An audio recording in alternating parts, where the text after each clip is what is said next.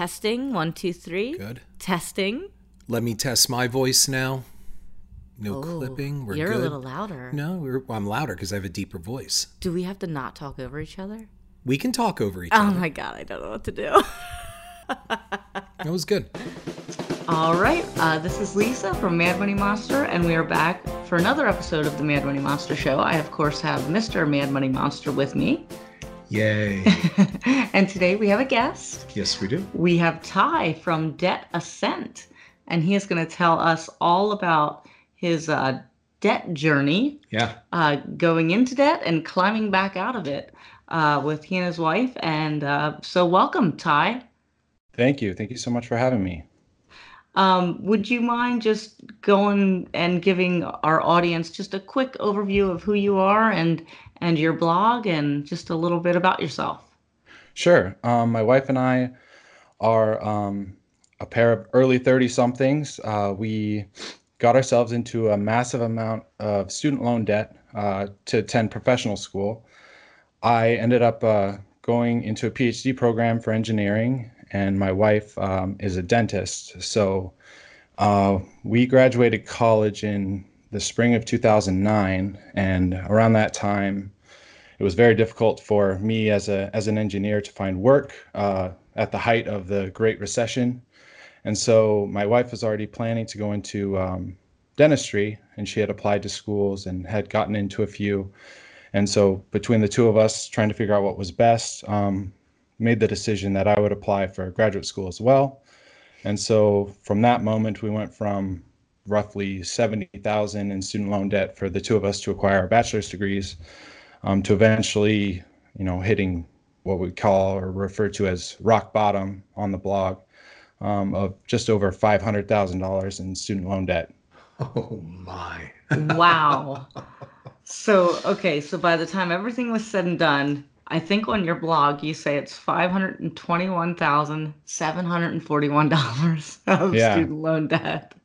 So yeah, to be crystal clear, there was one small, I shouldn't say small, relatively small vehicle loan in there. So I forget the exact breakdown, but it was just over $500,000 for the student loans, and then a note for the vehicle loan. But yeah, at rock bottom, the worst we ever were was $521,000 and some odd dollars. My. Wow. And okay, so you and your wife, you're both professionals, obviously, with this kind of debt. So professional salaries after school, you were able to get jobs in your field of study. Yeah. Fields of study, I suppose. Yeah, so that was a bit messy. My wife graduated a little before me.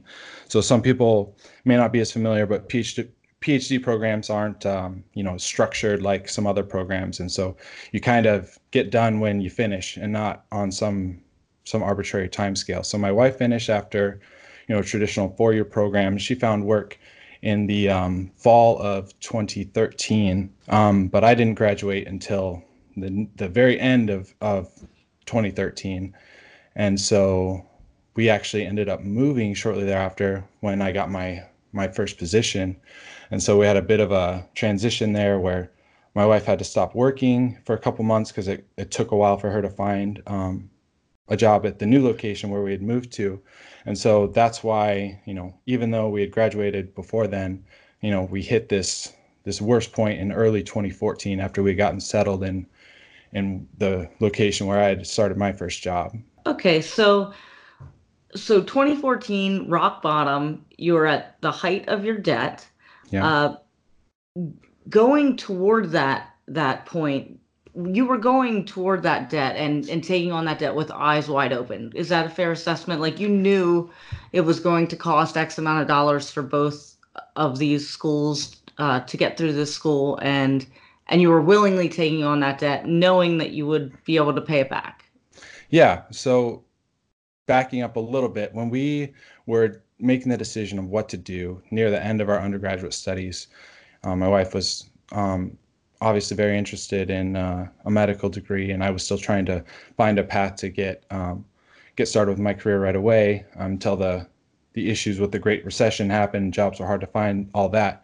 But regardless, we knew she was going to go into dental school. So we had kind of ran the numbers and knew, dental schools run at or above a lot of the medical schools. And our particular issue was that the state we grew up in doesn't have any in-state programs. So we had to look out of state and or private. The issue with a lot of in-state schools or state schools that are a little cheaper is that they reserve a lot of their admissions to in-state students. And so her best chance as far as getting in was to apply to a couple private schools, which are more expensive. So in the end, we realized that, it was going to be very expensive to go, on the order of $60,000 just in tuition per year, plus cost of living, books, equipment, things like that. So it added up quickly. But going into it in the fall of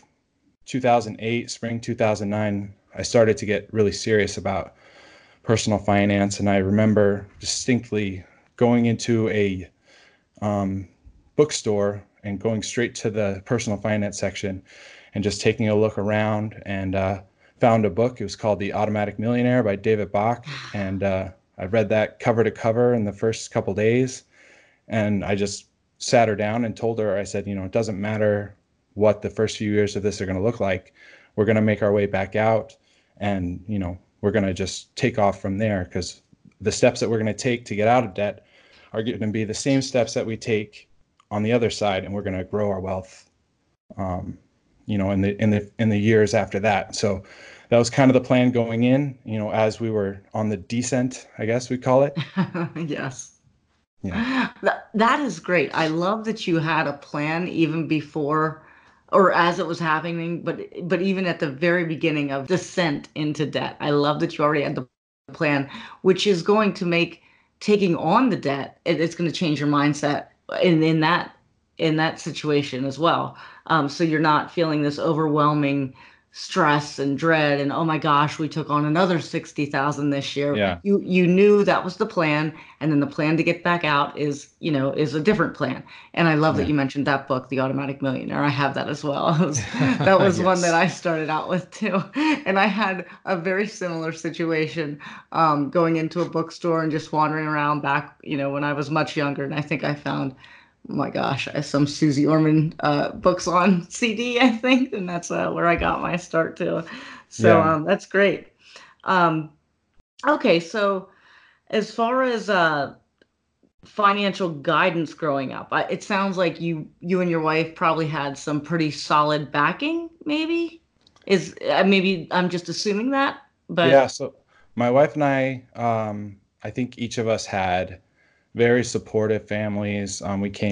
Each of us came from good structures, and all that. But as far as financially, I wouldn't say that we had too much, of a head start, as far as that goes. So my parents and her parents, they were both, blue collar workers, worked hard for everything they had, and they gave us as much as they could.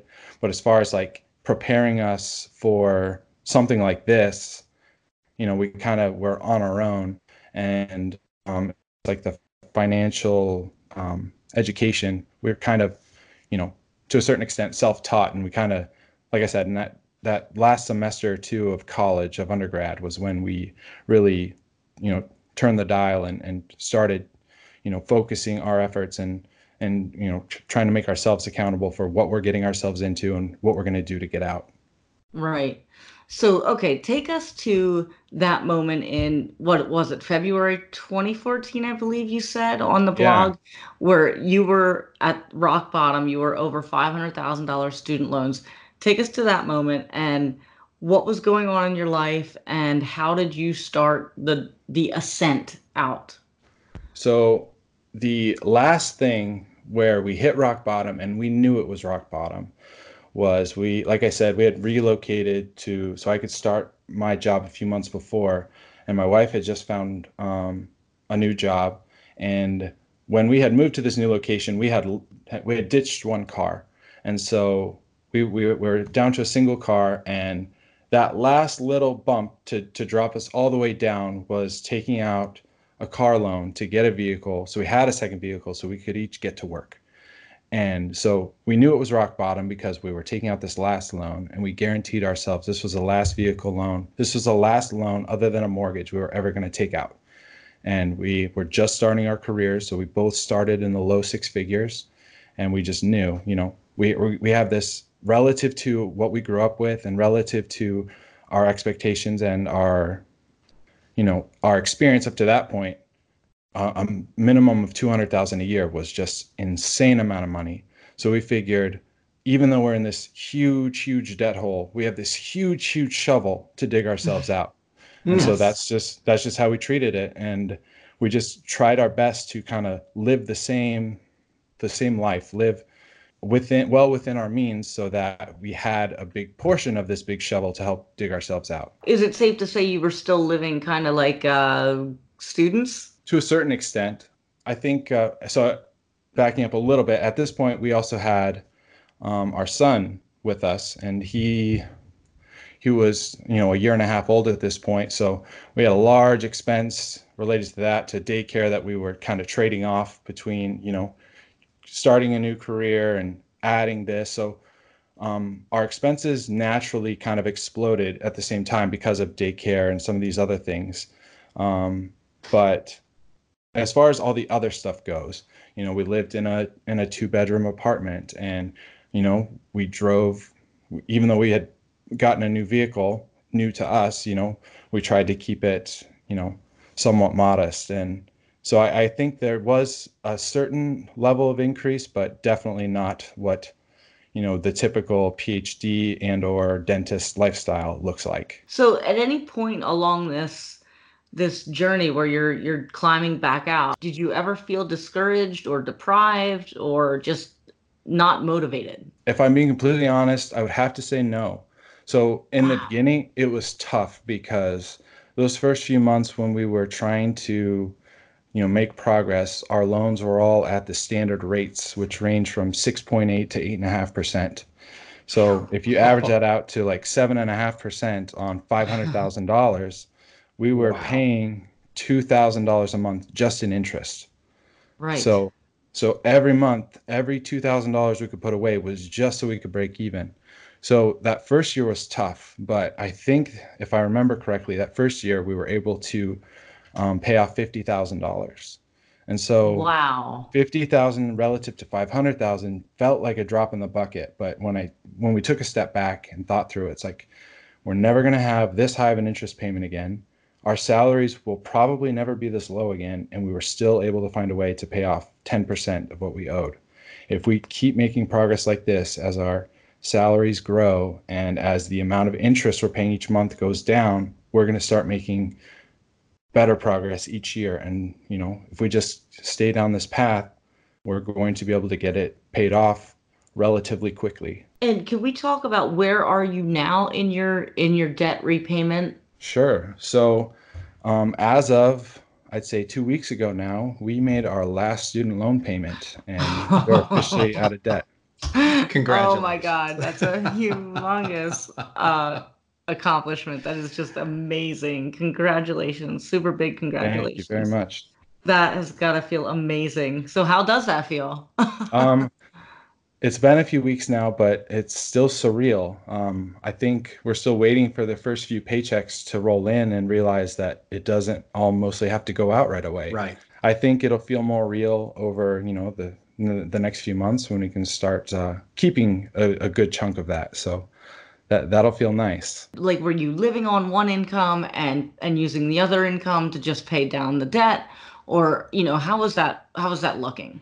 That was kind of always the plan when we had talked about this and talking about taking on all this debt for her to go to medical school, because that was the more expensive half of the equation here. The thought was always, if we could live off of one income, which we thought would be a piece of cake. We grew up in households where they made median incomes. If we could find a way for the two of us to live on one 6-figure income, which should not be a problem, then we would have this other giant income coming in, and we could just ignore it. And then once the loans were paid off, we would have that at our disposal for savings, investing, all those things. So that was always kind of the plan. In practice, it didn't really work out that way because we kind of transitioned to a zero-based budget with YNAB, and it just became a lot more structured as far as, making sure every penny that comes in and every penny goes out is accounted for. And so it more or less turned out that way, but you could say, effectively that's how it worked out. And I'm happy we were able to do it. But yeah, I would say the implementation of our strategy definitely evolved over time and matured. And I love that you did this before lifestyle inflation reared its head into your lives, right? Like you said you were both grew up in, these average kind of households, and so you were used to that lifestyle, and there was no need to, get used to a different lifestyle before paying Right. off that debt, that's an amazing tip for anybody out there who's in similar situation, right? So with the student loan crisis uh, that we hear about, what would be your, I guess, advice to others who are, struggling and they see this balance and it seems, hopeless? What Sure. is your advice to them? Yeah, I think I have a lot of strong opinions on this specifically for high income folks because that's kind of, I feel like that's Yes. who we can talk to because that's, our experience. Yes. I really think that the the there's a gap here in the personal finance space as far as what people view as the balance between paying off debt and living expenses and all that. As one's income increases, the amount that one can put towards debt should theoretically increase. So I wrote a post about this, just comparing, a given debt to income ratio for two different people. So if they had the same debt to income ratio, but one of them had a lower income and lower debt, one of them had a higher income, higher debt, I made the argument that the person in a higher amount of debt is going to have a far easier time because of that higher income, because there's no reason that that person has to have any higher expenses than the other person. So if a given family or person has a given set of amount of expenses, all that extra can be put towards debt, or at least a giant chunk of it. So the bigger that income is, the easier it is to pay off a large amount of debt. And so for us to pay off $500,000 in student loan debt, I don't think is nearly as impressive as someone who can pay off $50,000 in debt on a $50,000 income, Right. because their Right. margin is so much smaller that it's hard for someone that makes less to have this big delta, this big gap. Whereas if you Yes. make a lot of money, there's all this pressure to increase your lifestyle, but I mean, that's not the same thing as being on the lower end of the income spectrum and having to try to find a way to make these payments. So the high income folks are going to be fine, even if they have a high amount of student loan debt. It sounds bad, it looks bad, but their ability to pay off debt is so much easier. I think the focus, and efforts to help people, and especially from an education standpoint, should be geared towards those in the low to mid income ranges, because it's a lot harder to put money towards student loan debt when you don't have much coming in. That's an excellent It's a point. fantastic point. I have a question just off to the side about this, then, just to get your opinion, and maybe you don't have an answer for it, but that is Sure. what seems to gain a lot of headlines on the front pages of like Yahoo News or whatever are we make $360,000 a year and we're drowning in debt. How does this happen where what you've just said makes perfect sense? So are these clickbait articles? Are these just very handpicked, cherry-picked articles to further a narrative just to get things going? How is somebody who's making a couple that is making I just saw this article, $366,000 a year, how are they drowning in debt? And part of it, most of it, as a matter of fact, it said in the article, was student loan debt. Sure. Yeah, I think those people are definitely out there. And I think a chunk of it is maybe living in high cost of living areas. A big chunk of it is lifestyle inflation. They Yeah. think if they make this level of money, They, you know, they can live in $1 million house and they can drive $75,000 cars and, you know, go on $10,000 vacations. If you make that level of money, there's no reason why you can't eventually get to those things, but it should be kind of graduated over time. When, as soon as you finish school, if you owe so much money, you know, to me, the biggest focus is always on cash flow. The larger amount of cash flow, which I'm calling the delta between your income and your expenses, the larger that is, the more damage you can do towards student loans, savings, that sort of thing. So early on, when your income's lower, you need to kind of keep your lifestyle inflation in check, because it's only going to go up over time. So the longer you can suppress that, not only the better off you'll be long term, but the better those inflation, you know, that inflation will feel over time. Because if you can live on $50,000 a year in year one and year two, when you bump that up to 60,000, you know, that's a 20% increase in, you know, in your lifestyle. Whereas if you start off at 100,000 and you jump to 110, it's not gonna feel the same. And so I can definitely understand why or how a couple that makes that sum of money could be in, you know, in bad financial shape, because, you know, like doctor lifestyles, you know, that's a real thing. Now that is a problem, but that's not to say it's the same level of a problem as someone who makes 50,000 and is really struggling to get by. You know, the couple that makes 300K plus, there's definitely things that they can trim out or cut to start getting ahead.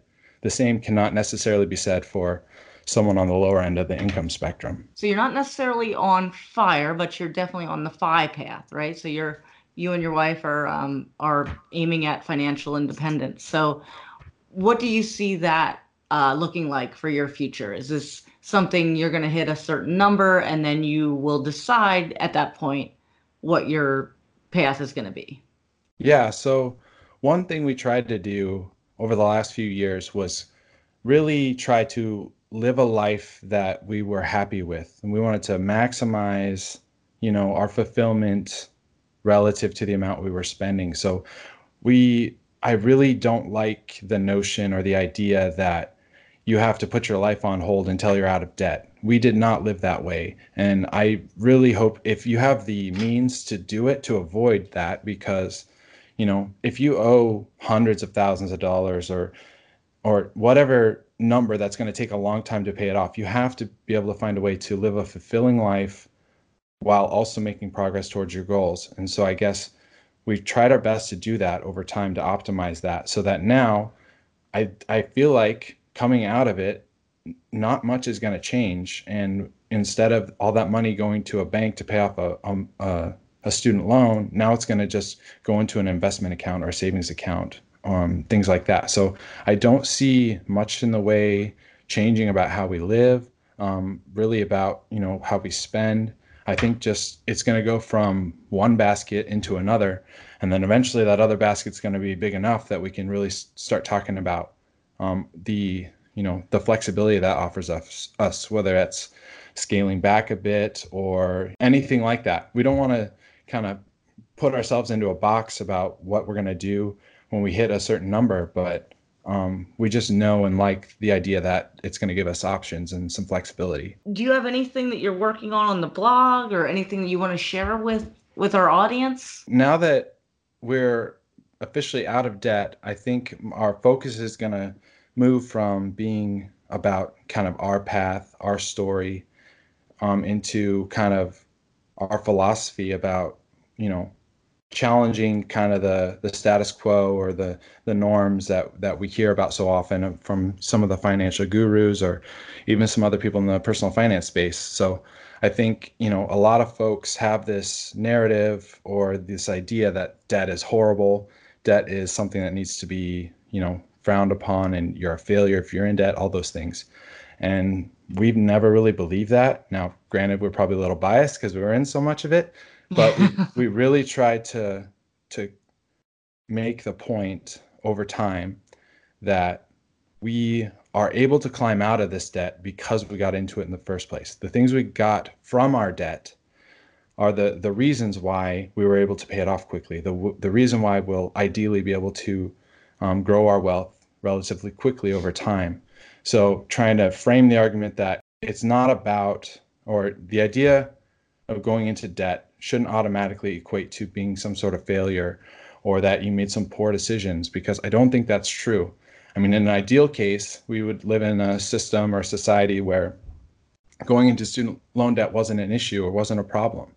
But the problem is we need pharmacists and veterinarians that come from, households of teachers and blue collar families rather than just coming from affluent families. So I think there's going to be a place for student loans. And so I think people that do have a large amount of student loan debt, I think having someone out there that can show them, hey, it doesn't have to be all beans and rice and being miserable while you're Right. getting out of debt, maybe that will, hopefully help a few people out. It's okay that you're in this position. You don't have to feel like a failure. You don't have to feel like you made a mistake just because you wound up in X number of dollars of debt. And, over time, you can, improve your position, and hopefully 5, 10, 15 years from now, you can look back and look at that as a good decision that you made because of where you are at that time. I think what you're talking about is something I read on your blog. You said debt is personal, and that was a positive spin that you put on it, and Oh, yeah. I really, really enjoyed that. That Very was much so. Yeah, something that I hope speaks to a lot of people. Yeah. Yeah, I think whatever it takes someone to get out of debt is what they should do. For the people that need that rage and fire against it to get rid of it, more power to you. If you're going to be in debt for 10 plus years like we were, I think that you're gonna struggle if that's your mentality. But if you keep into perspective why you did it, and then don't ignore the benefits that debt gave you. In our case, because of that debt, we started at low six figures and it's grown from there. So it would be disingenuous for me to look back and say, oh, this debt was nothing but bad for us. A few years later, we're out of it, and now we get to keep all this income that debt helped us get educations to acquire in the first place. Well, congratulations on this journey and for making that final payment. That was just an outstanding achievement. Thank you very much. Yes. Absolutely. So is there anything else that you would want to share with our audience? Did we miss anything? Is there any major point that you want to make? One thing that I really like folks out there who are maybe new to personal finance, new to financial independence is find a voice that works for you. There's a bunch of different perspectives out there. I think if anyone tells you that their philosophy is right, you should really question what they're saying, because I think there's so many different personalities, there's so many different scenarios and situations that people find themselves in. Find someone that matches, your situation to a certain extent, or has the framework and philosophy that, agrees with you. For anybody out there that wants to continue following your story, where can they find you? Yeah, so we blog over at detascent.com, DEBTASCENT.com, and fairly active on Twitter, handles at detascent. And anyone who wants to stop by and tell us a little bit about their story, we'd love to hear it. Any comments? If you disagree with what we're talking about, we'd love to hear that too, because we do like these different perspectives, and we're not so full of ourselves that we think that we have all the answers. Can't argue with that. No. All right. Well, thank you, Ty, for coming on the show and for sharing your story. I'm sure you're going to be an inspiration for a lot of people out there. I think it was fantastic, and congratulations to you both. Yes. Thank you so much. Thank you for having me. Absolutely. Absolutely. Thank you again. Thank you. Bye-bye. Bye-bye. Bye. Head on over to iTunes and give us a like and a review. And if you want to read our blog, it's madmoneymonster.com. And we are all over social media at Mad Money Monster. If you want to get in touch, you can email us at themadmoneymonster@gmail.com.